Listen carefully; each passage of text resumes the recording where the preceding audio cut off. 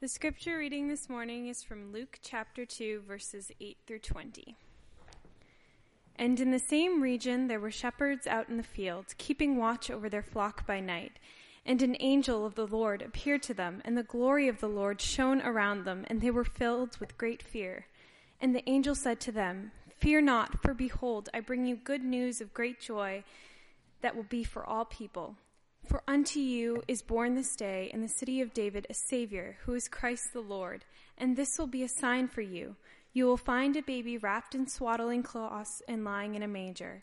And suddenly there was with the angel a multitude of the heavenly host, praising God and saying, "Glory to God in the highest, and on earth peace among those with whom he is pleased." When the angels went away from them into heaven, the shepherds said to one another, "Let us go over to Bethlehem and see this thing that has happened, which the Lord has made known to us." And they went with haste and found Mary and Joseph and the baby lying in a manger. And when they saw it, they made known the saying that had been told them concerning this child. And all who heard it wondered at what the shepherds told them. But Mary treasured up all these things, pondering them in her heart. And the shepherds returned, glorifying and praising God for all they had heard and seen as it had been told them. This is God's word.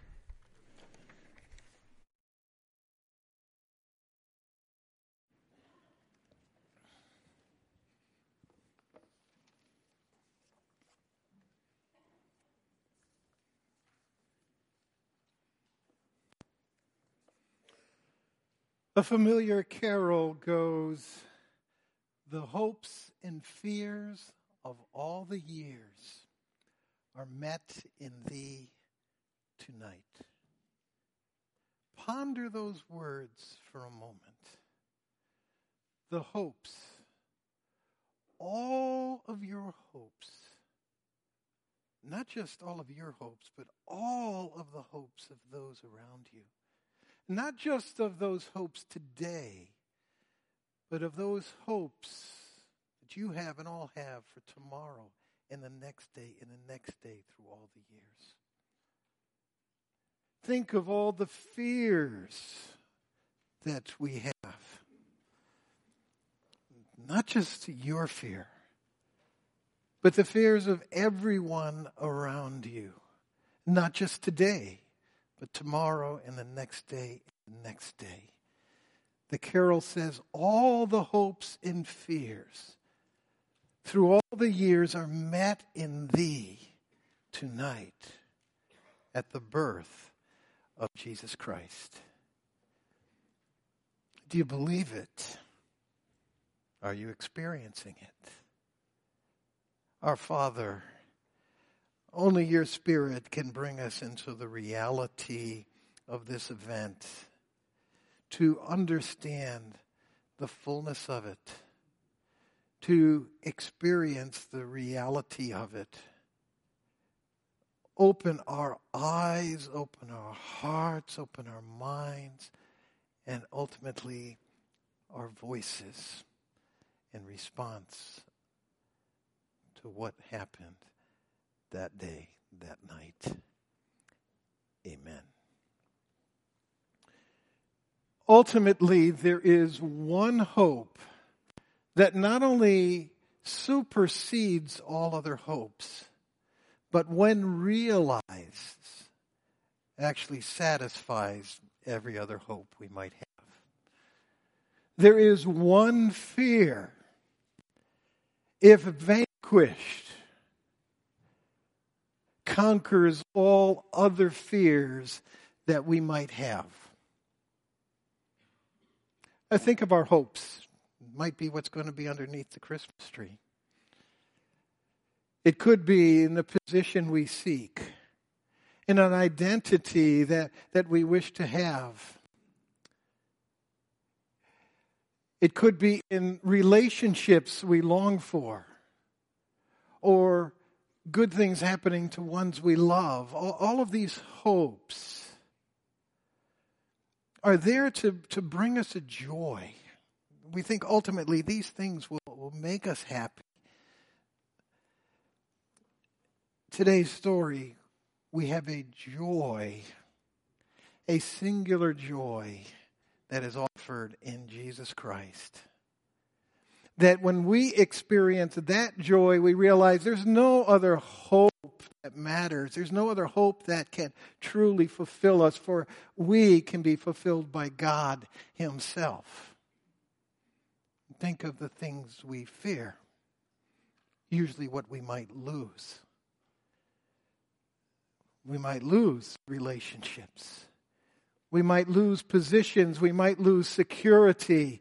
We might lose our sense of ourselves, and ultimately we might lose our lives, and we have to face our mortality. These are fears we have. But if one fear could be conquered, that is a fear of our God. If we can come to realize that this God has entered into life in such a way that there is no longer a need to fear Him, but instead to realize the vastness of His love in such a way that we can trust Him and His love for all of our fears. For we are secure in Him. That fear conquers all other fears. The message of the angels this night cries out, do not fear. For the greatest fear can be taken care of and is in this child. And he cries out, we have news of the greatest possible joy. When fulfilled, all other hopes subside. So let's look at this passage. The same region, there were shepherds in the field, keeping watch over their flock by night, and an angel of the Lord appeared to them, and the glory of the Lord shone around them, and they were filled with great fear. So this passage actually begins with the shepherds, with great fear. And it's interesting because they're out in the fields watching their flocks by night. And it's usually in the dark when we have our greatest fears. But they're very, very comfortable in the night and in the darkness. It's only when the light comes and the glory of God shines around them that the fear grips them. A great fear grips them. And this is the natural response that we should have to the light of God. It's the natural response that person after person has. We see it earlier in the book of Luke, when the father of John the Baptist is in the temple serving, and an angel of the Lord appears, it says, and fear overcame him. We see it in Peter when Jesus has his disciples cast their nets, and he fills their nets with fish, and Peter begins to realize exactly who this Jesus is. And it says it falls before Jesus and says, "Leave me, I am a sinful man." We see it when the disciples are caught up in a storm and they're afraid. And Jesus calms the storm immediately. And again, they see who he is. And it says now, they are terrified, even though the storm has stopped. When 3 disciples go up to the Mount of Transfiguration, they're pretty excited to see Moses and Elijah. But when God speaks, it says they were terrified. The natural response to coming into the presence of God is to see ourselves as we are and to be terrified. Yet, in the Western culture, there is a lost sense of the fear of God. Somehow we have superseded all other attributes of God with God's love, as though God could put aside his holiness, he could dispense with his justice, he could really stop being God, because his love is so great he can overlook our rebellion against him.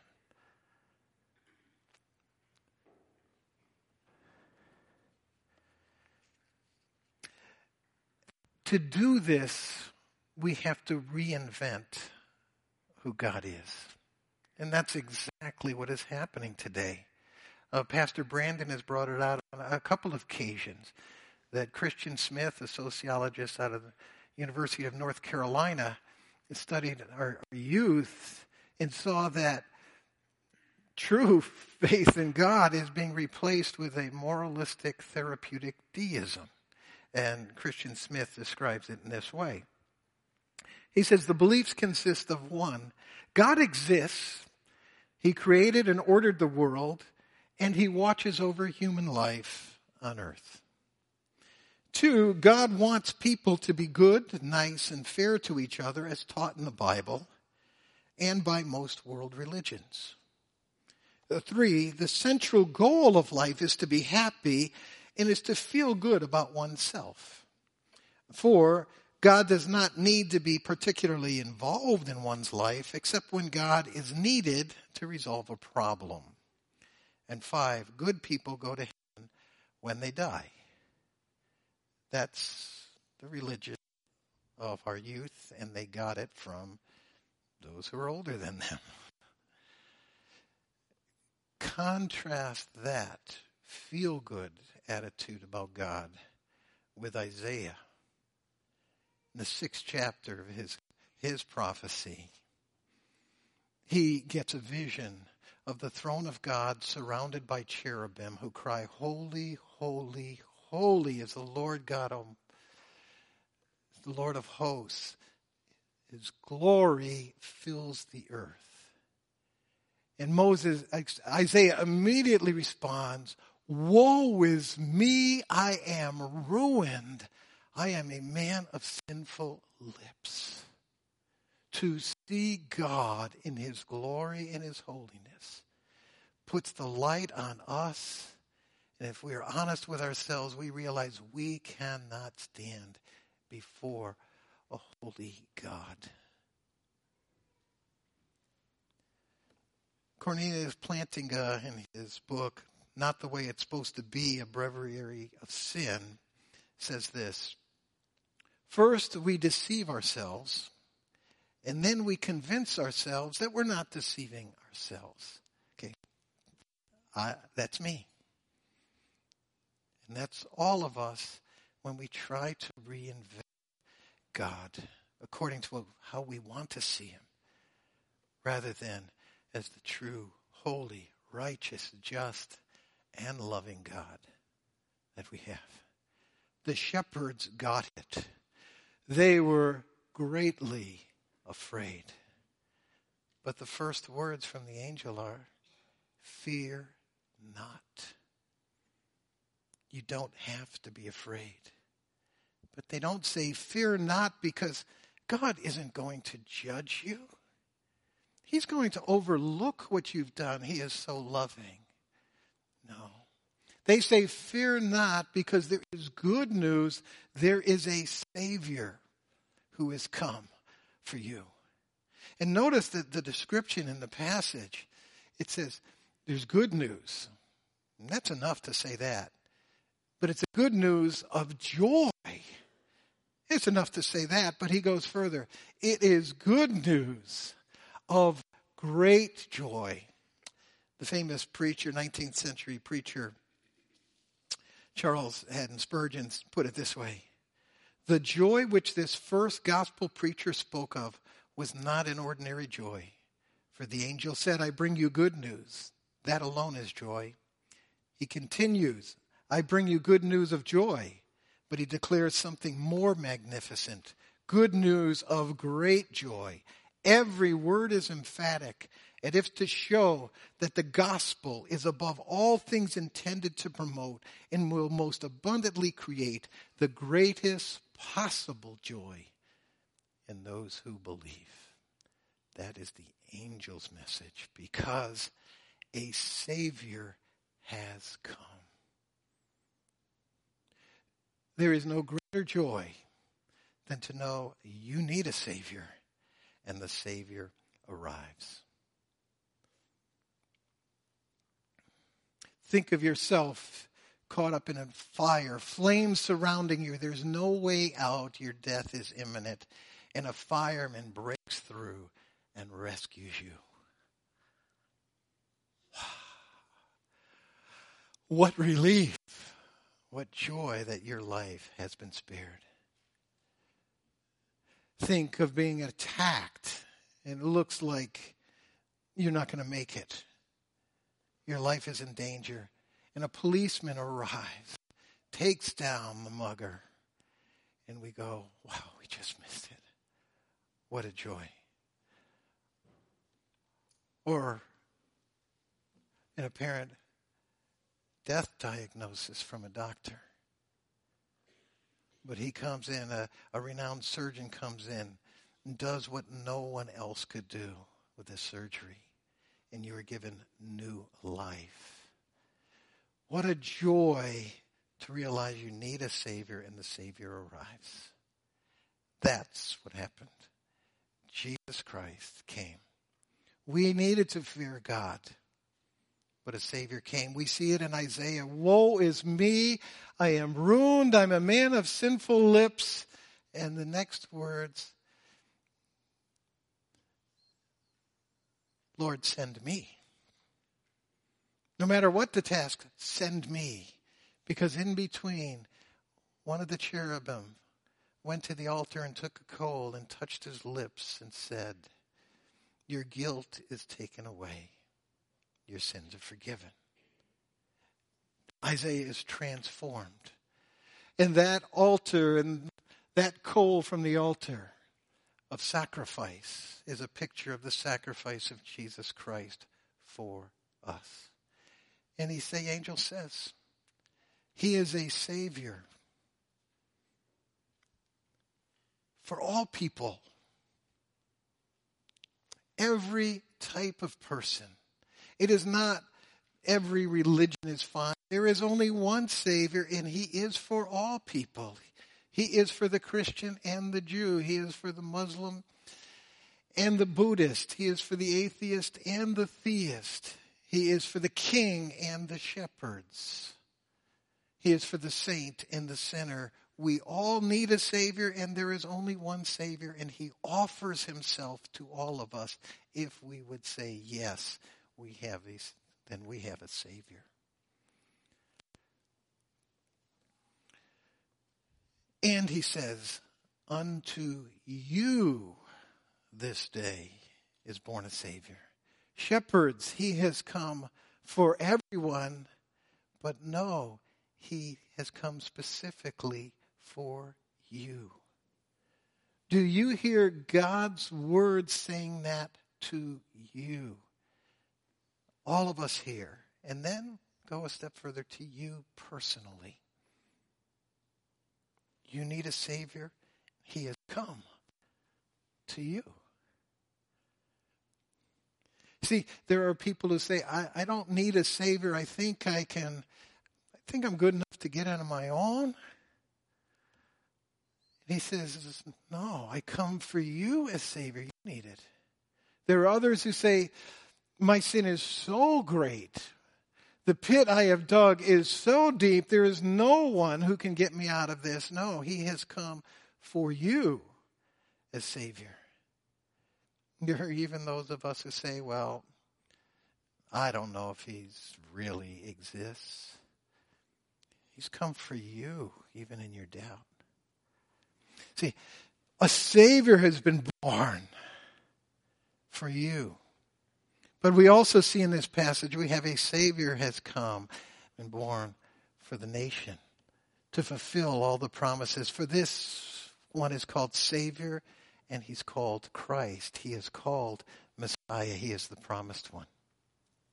It's no coincidence that this passage begins by placing the event in the reign of Augustus, Caesar Augustus. For Caesar Augustus is exalted in a way that really only Christ should be exalted. The terms that are used here were also used of Augustus by the Romans or by himself. He was called Savior. He was called Lord. He himself said that he brought peace to the earth. The same words used there. Luke is using them to say, no, this is a pseudo-king compared to the real king who has come for us. A commentator, Joel Green, writes it this way. The point is that another ruler has been born, one whose dominion is both universal and everlasting. This good news is seen as countering the exalted claims made by and on behalf of Augustus. On the other hand, Luke's notion of good news borrows from Isaiah 40 through 66. There, the herald defines the good news as the coming of God, the salvific reign of God in peace and justice on behalf of the outcast. Luke then has drawn on the language embedded in the culture of Roman religion and legitimation of power, and the culture of the Jewish trust in divine intervention and rule. Luke shows the importance of this child in exalted salvation historical terms, grounding his interpretation of Jesus firmly in Israel's hope for divine deliverance. What he has ultimately said is, Jesus is the promised Messiah who comes to fulfill the hopes of all of Israel, superior to all of Rome. And Jesus said it towards the end of his life as he overlooked Jerusalem and said, "Oh, Jerusalem, Jerusalem, oh, how I would have gathered you as chicks under my wings, but you would not have me." He's king, rejected, but he is king who will come, and he will rule. And all of the rulers of this world will bow before him. And if that is the case, we can trust the sovereign rule of our God today, no matter who the rulers are. We need not wring our hands. He came as our personal Savior. He came as the national Savior of Israel. And he comes as Savior of the world. The one who comes to reverse all that is in the curse that sin brings upon us. For he is called Savior, Messiah, and he is called Lord. And Luke is using this word not as it is used of other people, for there is nothing earthly about this event. He uses Lord as he would of God himself. The Lord has come to right all that was wrong. See, our world is broken. When we hear the news, when we look at the pain of those around us, if we look at the pain in our own hearts, we say, this is not right. Something is wrong. This is not the way it is supposed to be, as Plantinga titled his book, The Breviary of Sin. Sin has done something to warp our universe. Eva Hoffman is a Polish Jewish person, an intellectual whose parents had to flee Nazi Germany during the time of the Holocaust. And she's written about exile in her memoir, Lost in Translation. And she says this: since Adam and Eve left the Garden of Eden, is there anyone who does not in some way feel like an exile? We all feel ejected from our first homes and landscapes, from our first romance, from our authentic self. An ideal sense of belonging, of attuning with others and ourselves completely eludes us. She's captured what we all feel. It isn't right here.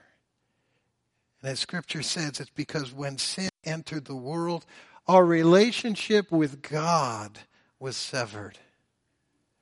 Our relationship with each other became broken and twisted, and even our relationships with ourselves has turned us so that we do deceive ourselves and then convince ourselves we are not deceived. It's why we have all these defense mechanisms that our psychologists point out, because we can't even live with ourselves truly and honestly as we are. And our world is so broken around us. But He has come as Savior to the world, who will one day put it all back together as it was meant to be. He comes as personal Savior. He comes as national Savior. He comes as Savior of the world. He has come to bring the kingdom of God. And as we have said often from this pulpit, that kingdom will one day fully be realized, where this world will become like it was originally intended. And He is breaking that kingdom into our world, even today, in smaller ways.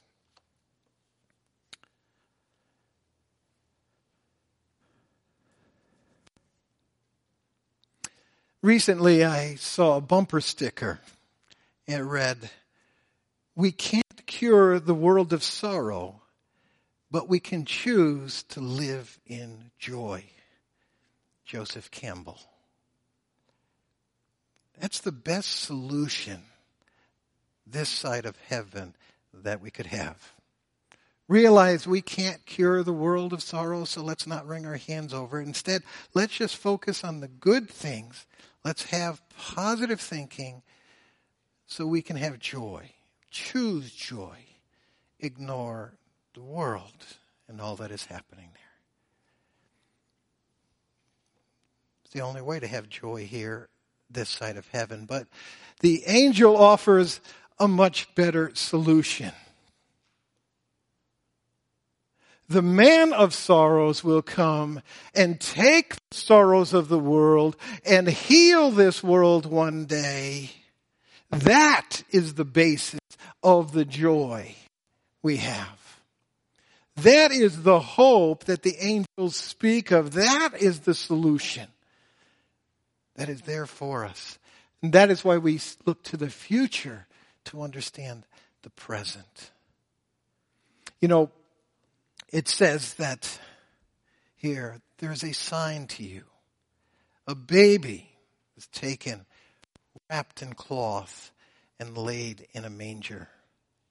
Toward the end of the book, Luke parallels that statement when he says, Jesus' body was taken, wrapped in linen cloths, and placed in a tomb that had been cut into stone. That's a very intentional parallel. The angels cry out about this Savior being born, wrapped, placed in a manger. That Savior is Christ, whose body is taken, wrapped in linen cloth, and laid in a tomb. It is His death for us that makes Him Savior. The man of sorrows experienced every possible sorrow physically and emotionally on this earth, so that one day there would be no sorrow. That's our joy. So what's going on today? What's happening today? We look around and we don't see the world fixed. We don't see our own lives fixed. We're not the first ones to ask this question. Henry Wadsworth Longfellow addresses it in his carol, I Heard the Bells on Christmas Day. Longfellow had recently lost his wife in a tragic fire. He just received news that his son, whom he had tried to keep from joining the army, had been severely wounded in the Battle of the Church of Hope in Virginia in the Civil War. That's what inspired his hymn, where he says he heard the bells on Christmas Day. Of course, they're melodious, they're joyful, they ring out peace on earth, goodwill to men. It's supposed to inspire our joy, but it didn't to him. As he writes, as he hears the bells, then from each black accursed mouth the cannon thundered in the south, and with the sound the carols drowned. Peace on earth, goodwill to men. It was as if an earthquake rent the hearthstone of a continent and made forlorn the households born of peace on earth, goodwill to men. And in despair I bowed my head. There is no peace on earth, I said, for hate is strong and mocks the song of peace on earth, goodwill to men. War rent this nation. And it was hard in that circumstance to say, wow, joy to the world. But Longfellow continues, then pealed the bells more loud and strong. God is not dead, nor doth he sleep. The wrong shall fail, the right prevail, with peace on earth, goodwill to men. He let the gospel sink into him, and he realized this child that was sent as Savior shows us that God is not dead, that God is not asleep, that one day God will bring all that he promised. But we are struggling through this period till that day.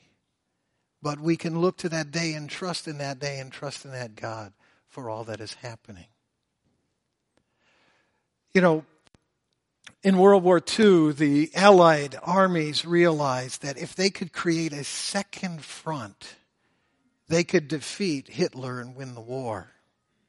And so on June 6, 1944, they began an invasion in the coast of France, which is called D-Day.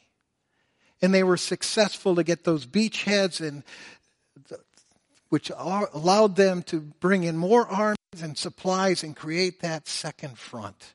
It was really on D-Day that victory was accomplished.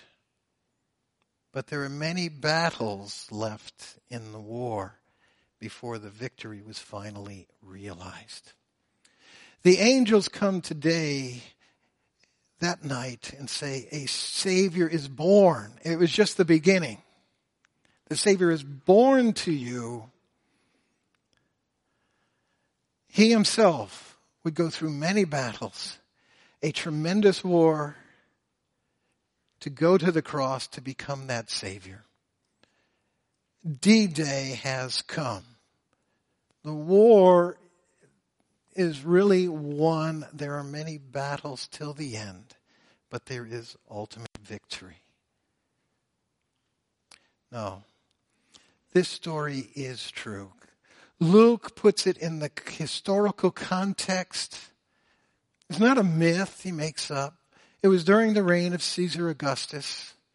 It was in a census similar to other censuses of that time period. It was a census before the one that Quirinius, the very famous census he mentions in the book of Acts, that Quirinius made. He places in the historical context. And throughout the book and throughout the telling of the story of Jesus, there will be proof after proof after proof, culminating in the greatest proof of all, the resurrection of Jesus Christ. Luke begins his book saying, this is history. I did my research. I consulted numerous eyewitnesses, and I'm putting together the story because it is true. And I want you to know it is true. But you know,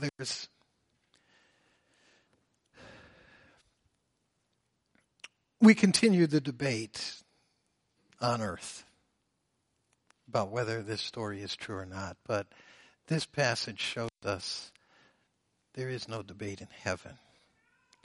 A single angel comes and makes an acclamation. A Savior is born to you. And the response of the heavenly hosts breaks forth in an affirmation that this is true. And they can't help themselves as they break through the multitude of hosts. Glory to God in the highest, and on earth peace among those whom he is pleased. Heavens declare this is true. Debate it here, but it's resolved there. But this also shows us something else. One angel comes at first. That angel gives us a theology. There is a Savior. This is great news. That should bring great joy. A Savior has come for you who is Christ the Lord. The angels experience that. That's why there's a multitude of angels that show up. They can't help but burst into the heavens for the angels to see them, because they know the experience of what it means that God is becoming man to save humanity and to save you. And they can't contain it, and so they burst forth with the excitement first of the glory to God in the highest. In the excitement for all of us, peace on earth among those with whom he is well pleased. This morning, I give you a theology. The Savior has come. I pray that the Lord will make this a reality in your experience, and that as we continue this service, we will make the same joyous proclamation that the angels made. Glory to God in the highest, peace on earth among those with whom he is well pleased. Our Father, we thank you and praise you for the truth that our Savior has come.